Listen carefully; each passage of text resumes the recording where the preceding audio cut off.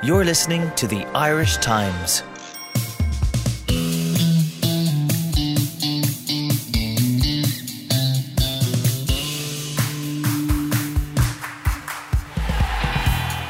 Are you excited, Pat?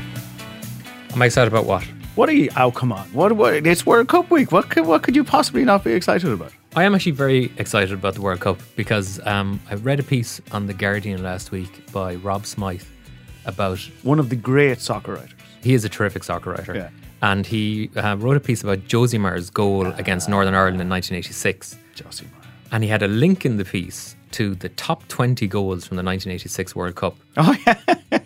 Which I just watched, and it just made me realise, I'm so up for the World Cup. Also, the goals were spectacular, but it was also helped that the 1986 World Cup had the best nets, it did, I think, yeah, of any World Cup Mexico, ever. Yeah. Igor Belanov got a goal in a game where he hammered a shot into the top corner, and it actually kind of came out as fast as it went in, even though the nets were huge. Yeah. It was glorious. I think it's one of my favourite goals ever. There is World Cups define men's lives in a very not a particularly impressive way, but I think everybody remembers, like, dots their lives by World Cups and remembers their first one, the first one that they remember. You and I are about the same age, so 86 is our... It's just at the limit of what we remember. More or less, yeah.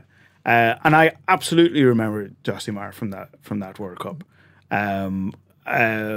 So much so that I saw... There was a thing going around there a couple of weeks ago about the Panini sticker album from the 86 World Cup. And I was looking through it looking at the Brazil one going, where the hell is Josimar? He was my favourite player from that World Cup apart from Maradona. And I learned from that Rob Smythe piece that he was such a late addition to the squad that he didn't even make it into the Panini album. He didn't even have a club when he went to the World Cup. Yeah. Amazing. Yeah. And also, while you mentioned Panini sticker albums, because we've been doing a few pieces about them recently, about the cost of them being extortionate. In Peru, there have been many fights breaking out in shops over the last packets of Panini sticker albums, because Peru are in their first World Cup, I think, since 36 years, I think. Yeah, since I was about to say 78, 74 then, is it? No. But 82, I would have thought. Oh, were they in 82? I think they were. Regardless, they're very excited in Peru, excited enough to start fights over the sticker albums. Well, I'm very excited here. We're going to do a preview podcast later in the week. First game is on Thursday night, so we'll have one out before that at a time yet to be determined. But we'll talk about that as the week goes on. We will get on to some hot GA chat later on. It's a massive weekend in hurling and possibly significant in football as well. But we're going to start with rugby today. Ireland lost the first test in Australia on Saturday, 18-8. Jerry Thornley was there and has moved on to Melbourne and is going to talk to us about it. Thanks for joining us, Jerry. You're welcome, Malky. Ireland lost the first test, of course, as we all know at this stage.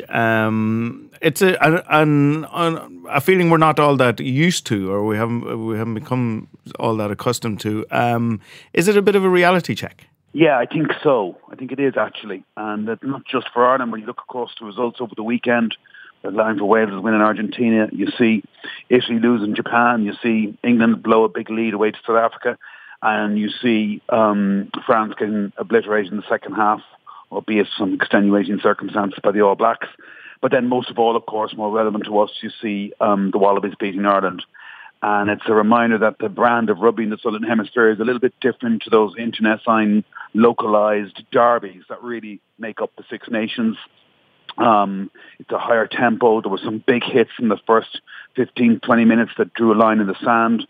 That was a little bit different from anything they've experienced in the Six Nations, and with a slightly experimental team. It's a good exposure for these players. I think 28 of the 32 squad have never toured with Ireland and Australia before. So I think it was a good reality check. And as Declan Kidney always used to say, and I'm sure plenty of other coaches say it too, you learn more from your defeats than you do from your wins. And it'll be fascinating to see how the team and the squad react next weekend in Melbourne to this first defeat since, I think, was it Wales in the penultimate round of the 2017 Six Nations. It's a long time for an Irish team to go without defeat, the longest in history. So yeah, I suppose it is a bit of a reality check all across the board. As you said, Jerry, it was a very physical encounter. The Wallabies' backline power was seriously impressive. With I must say, David Pocock and Michael Hooper were very impressive, weren't they? Yeah, the physicality was something you'd expect from any team coached by Michael Cheika. He kind of rather insists on it, along with high work rate.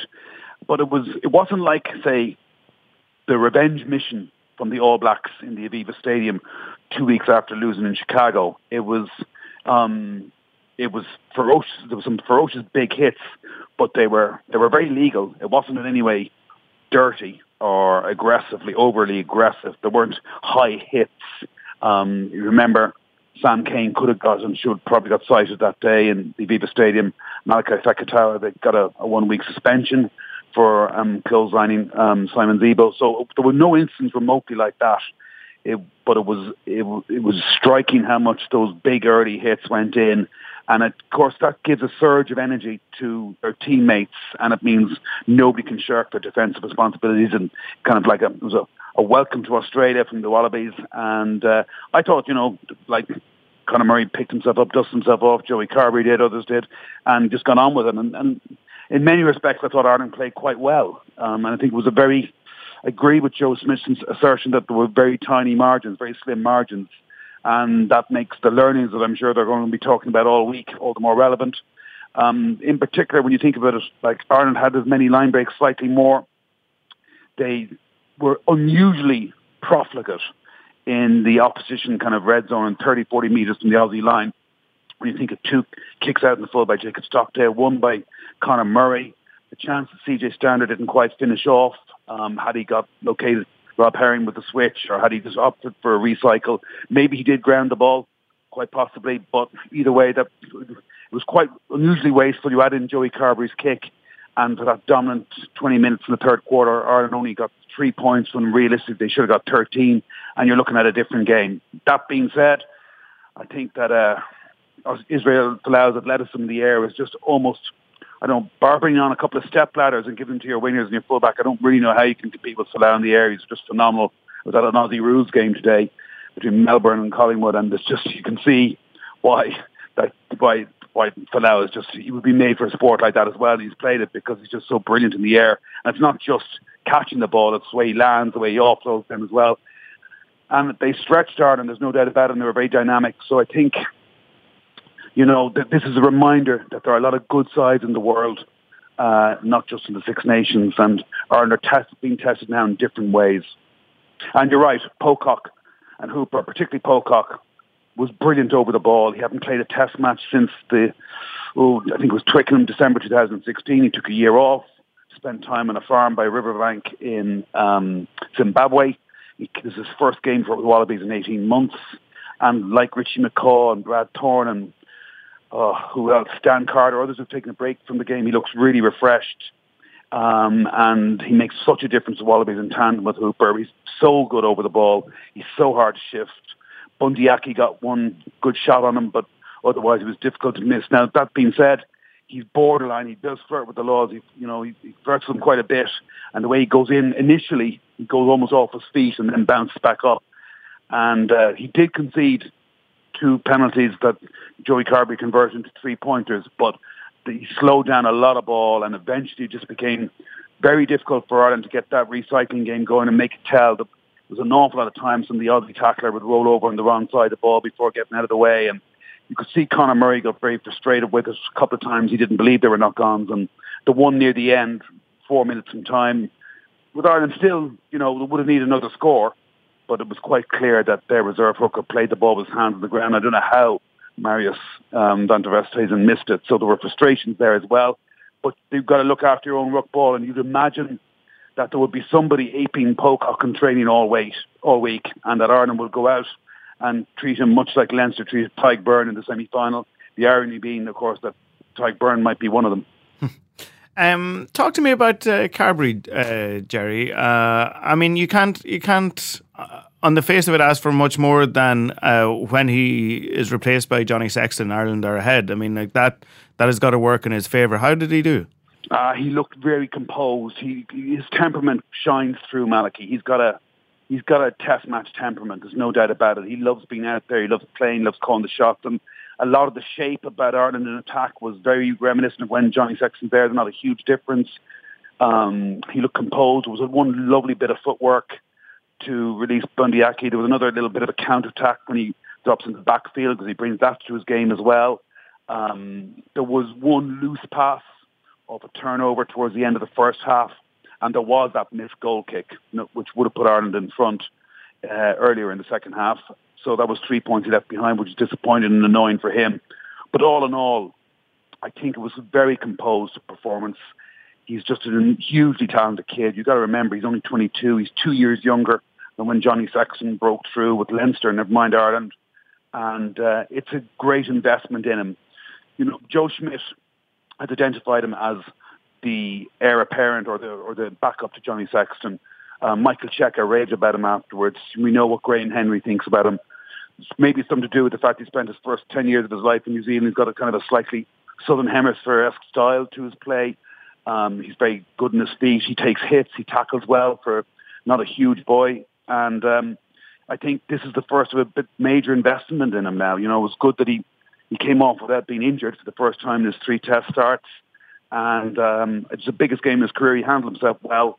And ideally, hopefully, Carbery will get a maybe 2 games next November, maybe a game in the Six Nations, a couple of warm-up games in the build-up to the World Cup, as well as doing all the training sessions, and of course getting loads more games for Munster.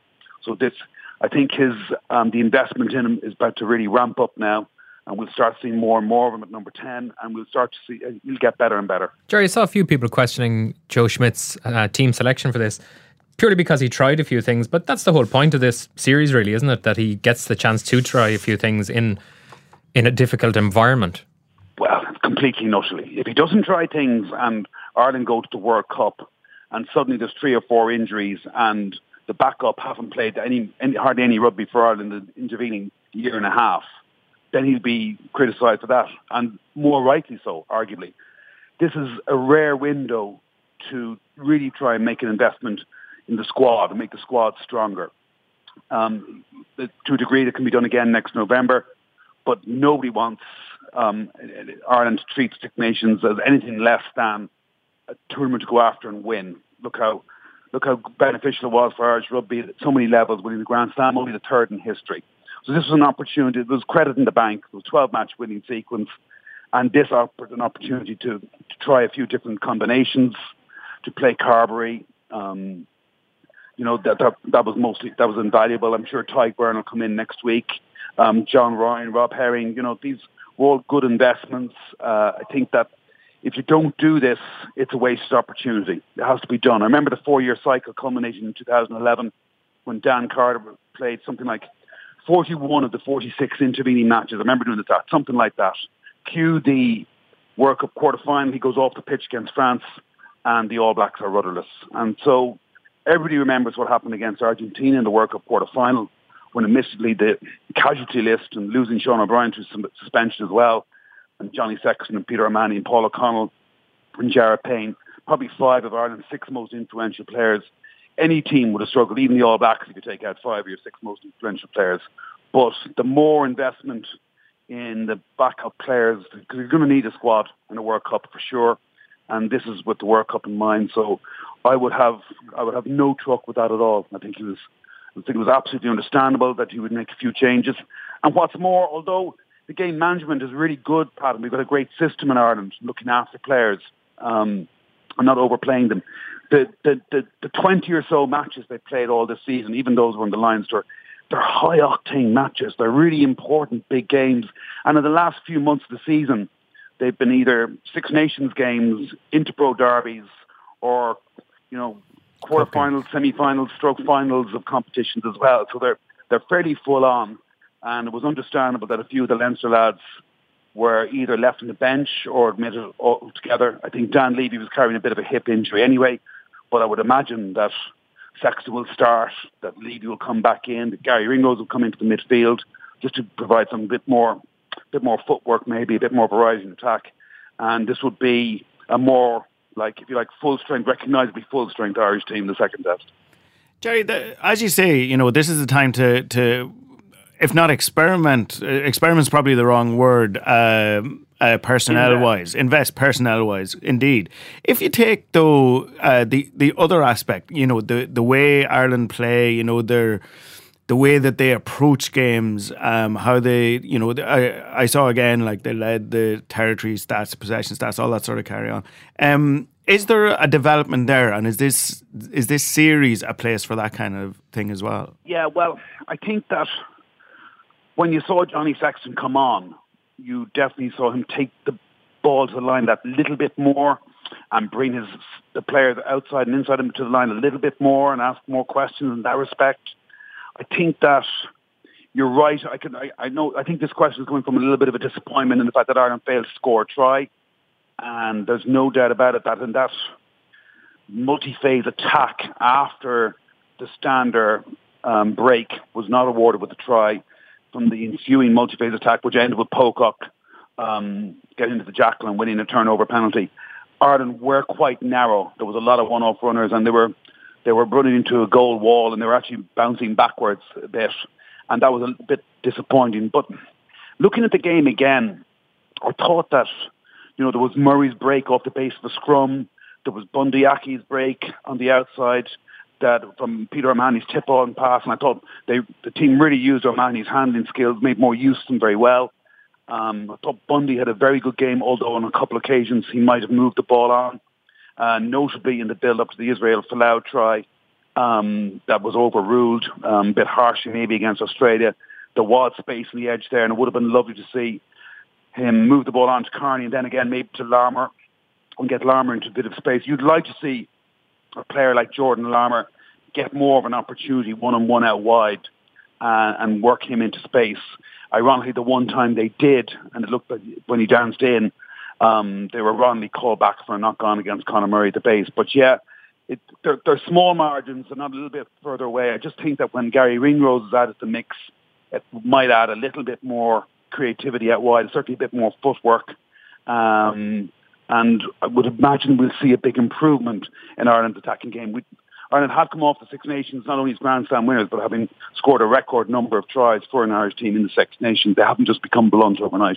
Excellent. Listen, Jerry, thanks a million for taking the time, and enjoy the coming week and the week that come after that. And we will talk to you again after the second test. Let's talk some football, Pat. Yeah, you were in Croke Park on Sunday watching. I was. While Dublin. all the fun was going on elsewhere, I was sitting watching Dublin atomise yet another Leinster team yawning their way to, a 19-point win. What I want to know, Pat, is how these bookies put handicap spreads at ridiculous numbers and then almost hit them spot on. Like the spread for Dublin Longford was 18 points and they won by 19. The spread for Dublin Wicklow a couple of weeks ago, I think, was 21 and they won by 22. That's amazing that they can hit it that closely. That is amazing because they've done it a few times in the hurling this year as well, which you'd imagine would be a little bit harder to kind of ping exactly. They got the Galway Offaly handicap spot on there a few weeks ago. That's right, actually, by 12, yeah. Yeah, they absolutely nailed it. I noticed your match report, you basically tried to gloss over the football as much as you could, really. I didn't try. I mean, You absolutely did. I glossed over the football. Anybody who wants to know the exact details of what happened, I think just look at the scoreline and that'll do it for you. Yeah. There's nothing really more to say. The most interesting part of the game, in a way, was James Givney's hit on Cluxton, which alarmingly, you wouldn't have seen this because you probably didn't see it on television. Desi Dolan didn't think was a red card. I wonder, is that just because Desi Dolan is a preternaturally nice fella and doesn't want to see the underdogs lose a man? Because if he doesn't think that's a red card, I implore him to go out to the pitch with a couple of young lads, get them to kick high balls into him and get them to come in and poleaxe him the way Stephen Cluxton was poleaxed, and let him decide then whether it's a red. It was 2 red cards. Yeah, I think James McGivney. This is what it looked like from sitting in the stand, and I actually saw it because I know a lot of people kind of looked away and didn't actually catch it, but I saw it exactly. The Cluxton punched it away, and I think McGivney looked at him and went, "He's there. He's prone. I'd probably only get a yellow card here. I can go in. I can lay one on him, and probably only get a yellow card. It'll be late. And now there wasn't that amount of deliberation. It's a split second thought. But I think he went in there going, "Yeah, it's probably a yellow. Sure, I'll take it." And I think he probably got him too well, and ended up. It was a stone cold red card.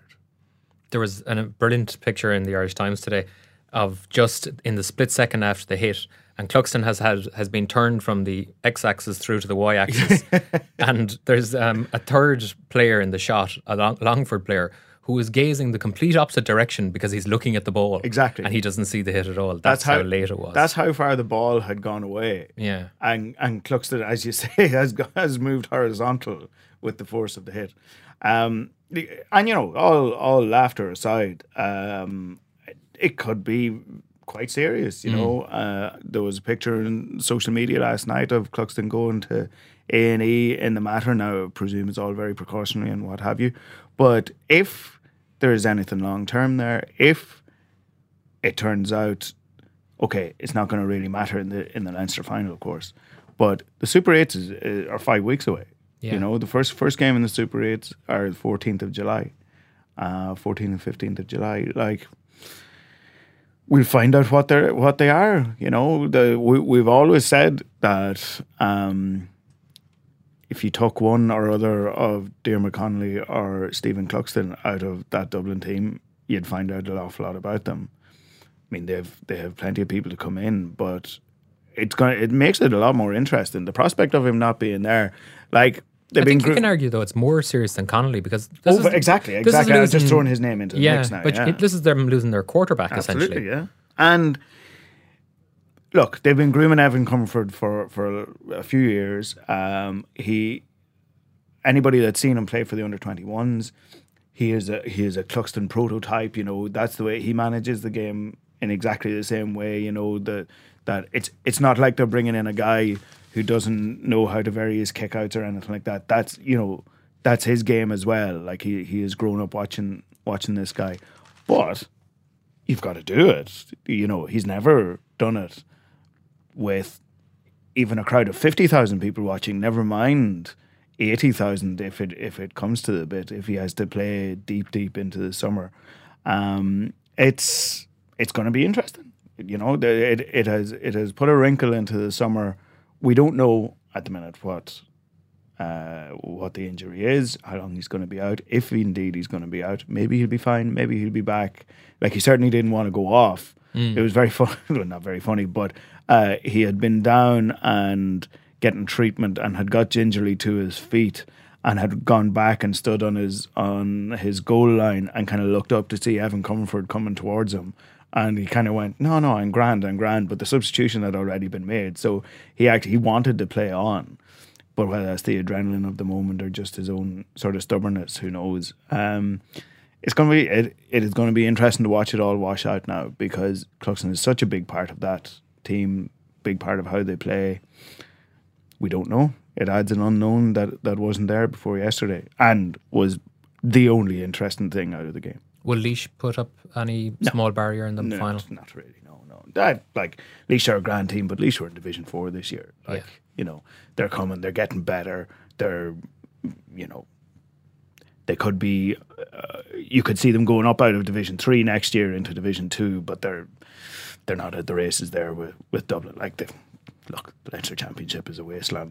There's nothing to say about it, There's no team within an ocean of Dublin. So it's kind of pointless talking about it, really. The upshot of yesterday was that Carlow go into the qualifiers now. Yeah. They're going to meet Tyrone. Yeah. I saw Tyrone and Meath on Saturday night, and it was just a horrific game of football to watch. It was... And the Carlow game will be far worse than that. Well, that's great. I really hope Sky show that one too. Well, then there's not a hope of Sky showing that one, because at least Tyrone and Meath, there's an element of attack and play in that. Like, there's going to be absolutely none in the Carlow Tyrone game. In fairness to me, I did feel slightly sorry for them. To all intents and purposes, it looked like they should have had a penalty at one point. But regardless, the free that they were denied in the last minute was a shocker. It was a shocker, in fairness. But Tyrone march on. In fairness, the tie of the round in the qualifiers, and you would be almost guaranteed open football in it, is Tipperary Mayo.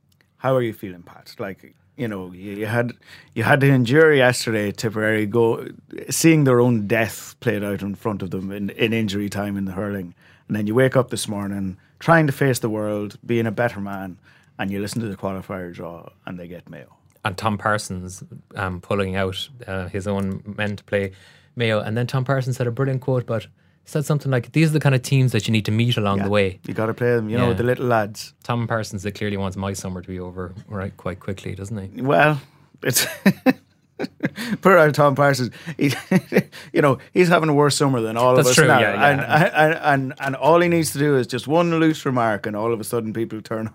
Actually, he got a standing ovation at the Gaelic grounds on Saturday evening, and I thought it was lovely. In fairness, nobody I think in the country dislikes Tom Parsons and would wish him. But that'll be a decent game.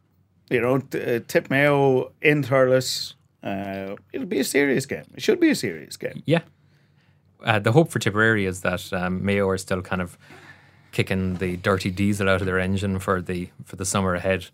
And like Tipperary underperformed grossly against Cork the last day. They are a better team than that. And so the hope is that they put in one of their big performances. It is terrible when a season kind of gets away. Like, it just shows how easily a season can get away from you. You know, Tipperary, you know, what they miss out on promotion to Division 1 by very, very little. They go into the championship, they get absolutely ridden with the draw, having to play Waterford one week and then Cork 6 days later. An underperformance against Cork, and now they have Mayo in the qualifiers. It's like for a season that should have been full of hope and promise, and was right up until almost the end of the league, and then it kind of crumbles like this, unless they pull out a huge performance. Right, I think we better move on before you just depress me anymore with your talk. Okay, we'll take a bit of a sting and then we'll talk about the hurling afterwards. Shocking scenes in the Munster Championship yesterday, Pat. They actually decided to get rid of a couple of the teams. After all the fun we were all having, after everything that was so much enjoyment for all the world, they actually started kicking people out. Yes, Tipperary and Waterford have fallen by the wayside. Sean Moran, who we have on the line here now, was referring to it as being a mystery tour, and it kind of was, really, wasn't it? A magical mystery tour. Not magical for Tipperary anymore, Pat, but we'll draw a discreet veil over that and yet continue to talk about it. Sean, thanks for coming on with us. What did you make of the game in Thurles yesterday? It was in keeping with the rest of the competition, a barn burner right to the end. Yeah, it was, but in a strange way, when you looked at it unfolding, were Clare to have lost it that way, it would have been, maintaining a trend of their difficulties in, closing out matches, particularly ones that end in a sort of a tight conclusion. But instead, they were the ones who essentially did the filching here, because they were trailing for so much of the match. They did well probably to limit damage, stay on Tip's coattails, and put themselves in a position where they could take advantage of a timely score, which the goal was, obviously. But at the very end, I thought they were very impressive at the end, just sort of taking the match by the scruff of the neck and firing over the points. I mean, when Noel McGrath restored Tip's lead, there were a whole series of markers through the second half which made you think, Clare have done their best, but Tip are kind of back in control of this. And when Noel McGrath immediately restored their lead in injury time, you thought, it's probably not going to be Clare's day. But they rattled off the next three scores, to level lead and seal the game. Great scores at the end by Peter Duggan, who had a fine match on the freeze. And I was impressed with Clare, but I'd been kind of impressed by them beating Waterford in Ennis, even though it was a kind of a lower key achievement than going to Thurles and beating Tip. For Tip, it was kind of of a type with their season. I mean, it's amazing to look at it and see that they've played 4 round-robin matches in Munster and not won any of them. Obviously, I mean, they've been competitive in all of them, but there was this sense that Tip have been running on empty this year, certainly since the league final. Nicky English has always made the point that Tip need to come out of the league with a settled team, and they in fact came out of the league with an unravelling team, and it seemed to just unravel further as the championship went on. So in a way, the end of the road for Tip wasn't that surprising, although it would have been a huge surprise if we'd been told it at the start of the championship. That sequence, Sean, that led to the Clare goal involved Jake Morris hitting the post, the ball being cleared to midfield, a Tipperary player colliding with a Clare player and being hurt, Brendan Maher coming across to cover the next phase of the attack and seriously injuring himself in the effort, it looks like, and then Ian Galvin putting in the net. You could kind of say that it's indicative of some of the bad luck that Tipperary have had, but really they've brought a lot of it on themselves this season, as you say, through unsettled team and a lack of defensive nous the whole year. Yes, I would agree with that, Pat. They have been unfortunate. I mean, injuries have played a role. When you even look at Seamus Callanan yesterday, Callanan works hard, and he's a kind of he's an intelligent player to have around the place. But it's clear that he's not in top gear yet. He's still coming back from a long-term absence, and I think that was always a concern for them. I mean, Jason Ford has sort of patched it up in terms of free taking and being a go-to scorer and done well this year, which made actually his miss I think it was the 70th minute so surprising because he'd been metronomic in his free taking. But in terms of the bad luck, yeah, injuries have played a role, and it was fairly gloomy to see Brendan Maher being helped off at the end. I would have, just to make a point about the goal, some part of it that you didn't refer to was the Podge Collins run, and I just reference it because I think it was a big call for Clare before half-time to take off Conor McGrath and send on Podge Collins, but they were more than vindicated. He had a great match. I mean, I don't know if I was overhyping it, but in the report I said, arguably his best match since the good days in 2013. He was everywhere, and he was a real menace for them. He shot 3 points. It was his run right through the centre of the Tip defence that created the chance for Galvin. But I wouldn't disagree with the fact that on top of everything else, unsettled selections, loss of form and all the rest, there has been ill luck for Tip in terms of injuries and that sort of thing. Just on Podge, Sean, and you wouldn't have heard this because you weren't watching on TV, but as he came on and Conor McGrath went off, you very rarely get certainly a commentator, not a pundit, but a commentator, but Marty Morrissey on TV was kind of going, I don't particularly understand that. When it was like 30 seconds before the halftime whistle. It was an injury time at the end of the first half that Collins came on for McGrath. But you don't often hear like a commentator go, "Wow, that seems like an odd one to me," and yet it was utterly justified in the end, as you say. Yeah, I asked John Maloney afterwards. I mean, was Conor McGrath injured? Because it seemed odd, even if it was a tactical switch to do it within seconds of the interval. And he said no, he wasn't. Beyond he certain niggles that were wrong. It seemed to me as if he was more or less saying no. We felt it wasn't running for him today, and therefore we decided to make a switch. But of course, when you see Conor McGrath at his best, it's kind of unthinkable to imagine replacing him. But he hasn't been as prominent this year. But I suppose we were all a bit surprised to see him being replaced at that juncture in the match, unless there was an injury, which there appears not to have been. But Podge Collins definitely, took his chance. I thought he was excellent yesterday, and there is an issue, of course, and just referring back to what Pat was saying about Tip not having the luck run for them in this. One of the things possibly is the fourth week running, because although we've spoken before about how Tip seem impervious to the kind of the fading form involved and the week after week sequencing, because their own form is so erratic, even in the earlier weeks.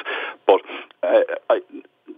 Nicky English was making the point in his analysis for today's paper that Tip faded badly at the end of both halves, and that maybe there was an issue there, and it's true. Like Clare got back to the table at the end of the first half with a run of scores, and obviously they basically overtook Tip at the end of the second half with a burst of scores. So maybe that played a role as well. And I think the GA are probably going to have to look at this and look at that the idea that this sequencing has proved to have maybe more of a substantive impact on things than would have been intended at the start. Well, it's funny actually you say that, Sean. I was thinking about this over the weekend because I was in Nolan Park on Saturday night. Whatever way it has worked out, each team, so 4 teams by the end will have played 4 weeks in a row, the teams that had their bye at the start or their bye at the end. And each of those 4 teams are playing their 4th game, or it has worked out, have played their 4th game or will have played their 4th game against a team that had a bye the week before. So Tipperary played Clare, who were off last week. So they were 4 games in 21 days, playing against a team that hadn't had a game for 13 days. Same with Wexford on Saturday night against Kilkenny. Same with Offaly against Dublin, and the same next week with Watford against Cork. Whatever about it being unfair or whatever on teams having to play 3 weeks in a row, 4 weeks in a row, they can surely come up with some level of sequencing that the team that they're playing hasn't had the week off the week before. Yeah, that's an interesting stat. All right, and although again, I mean, Nicky English was making the point that Wexford looks to have more energy and sharpness, certainly for the first 40 minutes in Nolan Park than they had the previous week in their 3rd match. I think probably the GA is going to have to look at a break week for everyone.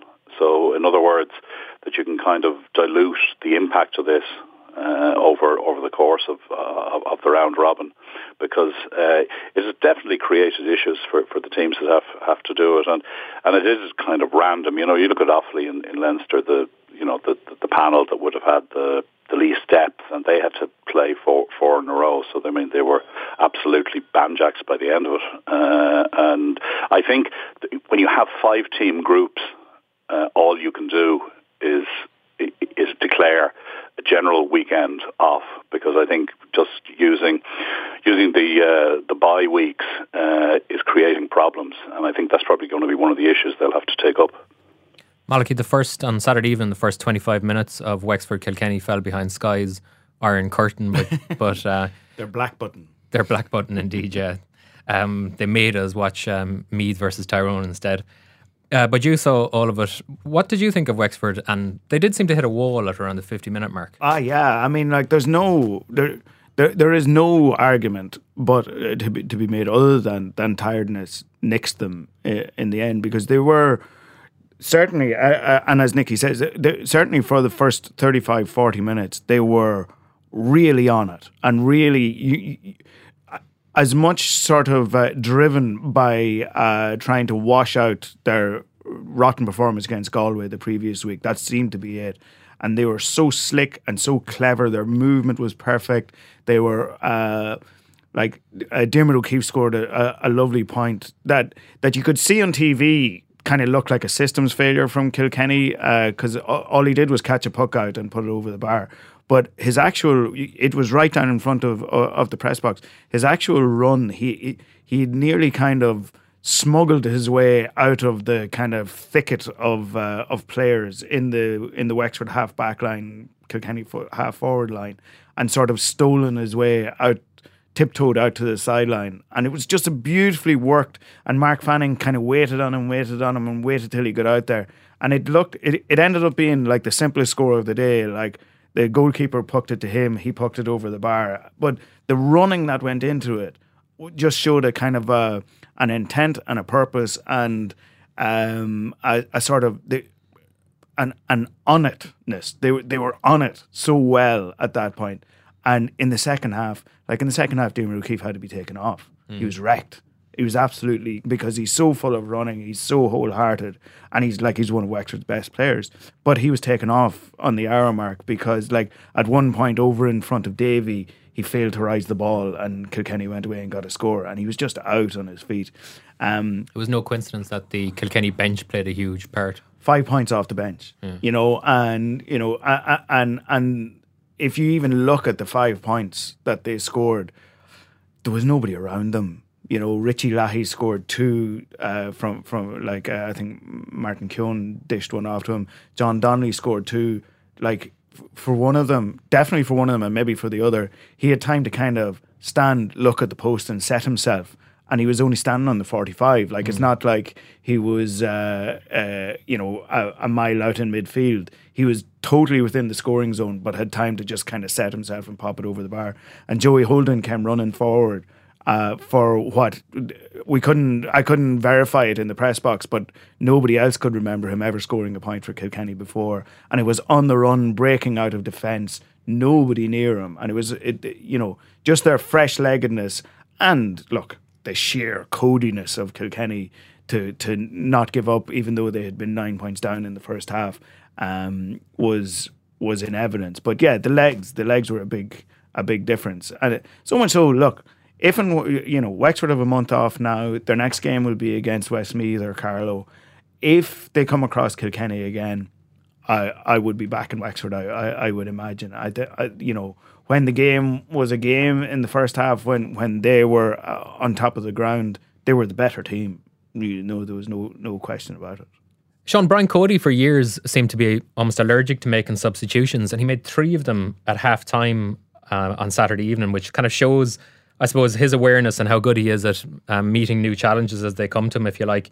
He knew that the team needed to be freshened up, and he wasn't shy about taking off like Richie Hogan and Colin Fennelly. I think Conor O'Shea was the third substitution. Yeah. How impressive did you think Kilkenny were in that second half?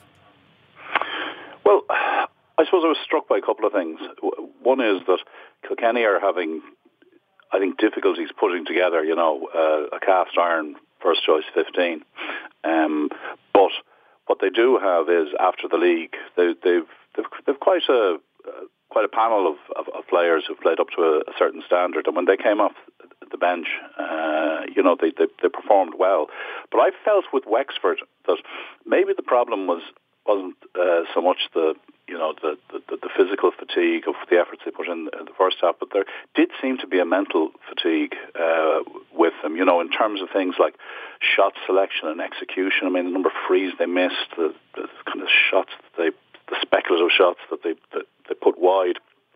It really seemed like they were treading water mentally by that stage, and I'd have a slight caveat. I mean, I take Malachy's point that they will be rested and they'll be back, and that they were the better team. When the match was being contested over the first 40 minutes, but I just wonder about the mental aspect of it. I would feel that, and this is, I don't know if it's something that Cody targeted. I'm sure he wasn't pleased with the events of last year, but to, for want of a better phrase, put Wexford back in their box. And this year they've played 4 times, and Kilkenny have won 3 of them, and they've won the 3 most important ones. And I would be interested to see if they played again. I take Malachy's point that I think when Wexford were in full spate, they were impressive, and Kilkenny didn't look to have any answers. I don't think there's much between them, but I thought that whereas on one level Wexford might have done well to stay in touch at the end, mostly with Paddy Cole's frees, or Paddy Foley's frees, but at the same time, I felt the chance was still there for them, to get a draw out of that, which would have put them in the Leinster final, and they didn't take it. Now, maybe, as I say, this is the mental effects of playing 4 weeks in a row, allied to the physical effects. But I would have a slight question mark over Wexford in the context of Saturday. I think you're right. In fairness, Sean, and I should have said the one caveat I'd put to that is that Wexford don't have TJ Reid, and they don't have. If you look around the games this weekend and you look at the sheer weight of free taking that's going on with all these teams now. Like Shane Dowling scored 13 frees, Peter Duggan scored 13 frees, TJ I think had 9 frees and a 65. Wexford's free taking is a bit better this year. Like Rory O'Connor is better than the sort of combination of Conor McDonald and Lee Chin that they had last year. And Paddy Foley was immense on Saturday night, especially with his free taking in the last the second half and certainly in the last 15 minutes. But a key element of Kilkenny's ability to come back into these games is that nothing is missed by TJ Reid. Absolutely, like every time the ball is put on the ground, he goes and takes it, and that keeps them in games. There's a tick-tock, drip of him keeping Kilkenny in games, and they can rely on that. And that is the one thing that I'm not sure Wexford particularly have. Yeah, I think that's fair, and I think one of the testaments to those sort of free takers, TJ Reid and Jason Ford has been another, is it becomes a kind of a geopolitical talking point when one gets missed. And in the first half, TJ Reid missed a really easy. There was gasps, Sean. I can tell you, there was gasps in Nolan Park, and you could see like Brian Cody looked kind of astonished on the line, and it was a real kind of summary of the way things were going for Kilkenny, and similarly, like when Jason Ford missed that one at the end, because it was a real critical, mental watershed. David McInerney got done for over carrying on the way out of defence and gave away the free, and the way Ford had been shooting, you could almost mark down the score, and he put it wide. Same with TJ Reid. Now he came back into it, but I think that's a good point. I think that for top teams now have to have an impeccable free taker in their armoury. Otherwise, they're going to lose ground to the opponents. Pat, we're going miles over time, so we won't even get to poor Waterford and their exit from the championship. But we'll finish off with Limerick. You saw bits and pieces of this last night, and they're the kind of the team of the championship so far. Like they're certainly. I remember when we did our preview podcast here, and we were looking around for bolters. We kind of said, "Is it nearly too obvious to say Limerick?" But I think even just the manner of how impressive they've been has been surprising, rather than so much the fact that they have been impressive. Well, we marked them down as bolters like from the start of the year, but we didn't expect to get to June 10th and have them as joint second favourites for the All-Ireland. And top of the table in Munster. Top of the table. And also, in a way, and I think the game with Clare next Saturday, or next Sunday, we're all looking forward to that one. But also, looking further ahead, you kind of would love to see them play Galway at some point, because they look like a team that has the physical nature to match Galway, even though they're slightly different. Galway can look like a team of linebackers sometimes out there, and they make the pitch small by dint of their size almost. Limerick also managed to make the pitch look small, but they're more like rangy 800-metre runners. They've incredible pace as well as being big lads, and they cover the ground so well. It was amazing watching them against Waterford. Kyle Hayes a few times, he'd get a break, he'd pick up a loose ball, and if he got a step in his man, that was it. You weren't catching him, and he was just sprinting away from people.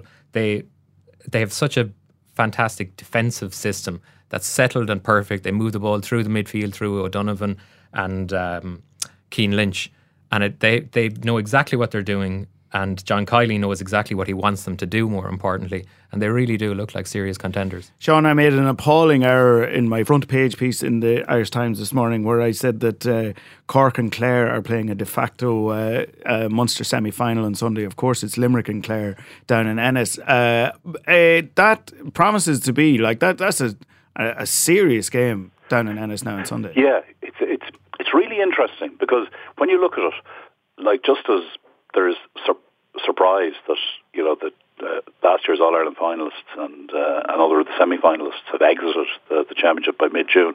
I think the also-rans of recent years in Munster have been Limerick and Clare, and I know that maybe harsh on Clare, who won an All-Ireland 5 years ago, but the recent years have not been great for them. And in a way, I think that just as the original backdoor system, for want of a better phrase, was introduced in '97 partly to sure the teams that maybe didn't have a big tradition could maybe grow outside their province, even if they lost a provincial final. I think this round robin has helped Clare and Limerick find a bit of confidence along the way.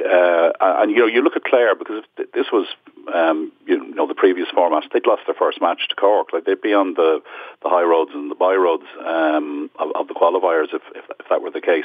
But instead, they built it up and got a really momentous win yesterday. I didn't realise the first time since 1928 they've beaten Tip in the championship in Thurles, and they go forward. And Limerick obviously have done a bit of what Clare did earlier in the decade in establishing a big base with successful under-21s, and I think the two of them coming together is a very interesting emergence in Munster, and in a way it will be an interesting Munster final, though I suspect it'll be hard for Cork to be kept out of the final on the last day fixtures.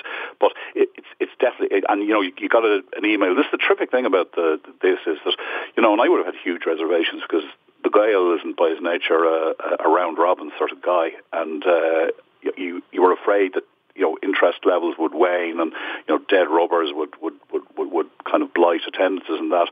But we got an email yesterday evening saying that that all the retail outlets were now sold out of tickets for Ennis next weekend. It is extraordinary, isn't it? So it's really it's a fitting climax to it, and of course it is probably effectively a semi-final, so it'll be a great afternoon. And that's the thing. I mean, it's not even a climax. Like there's still the Munster final to come after that, and winning the Munster final is a huge thing.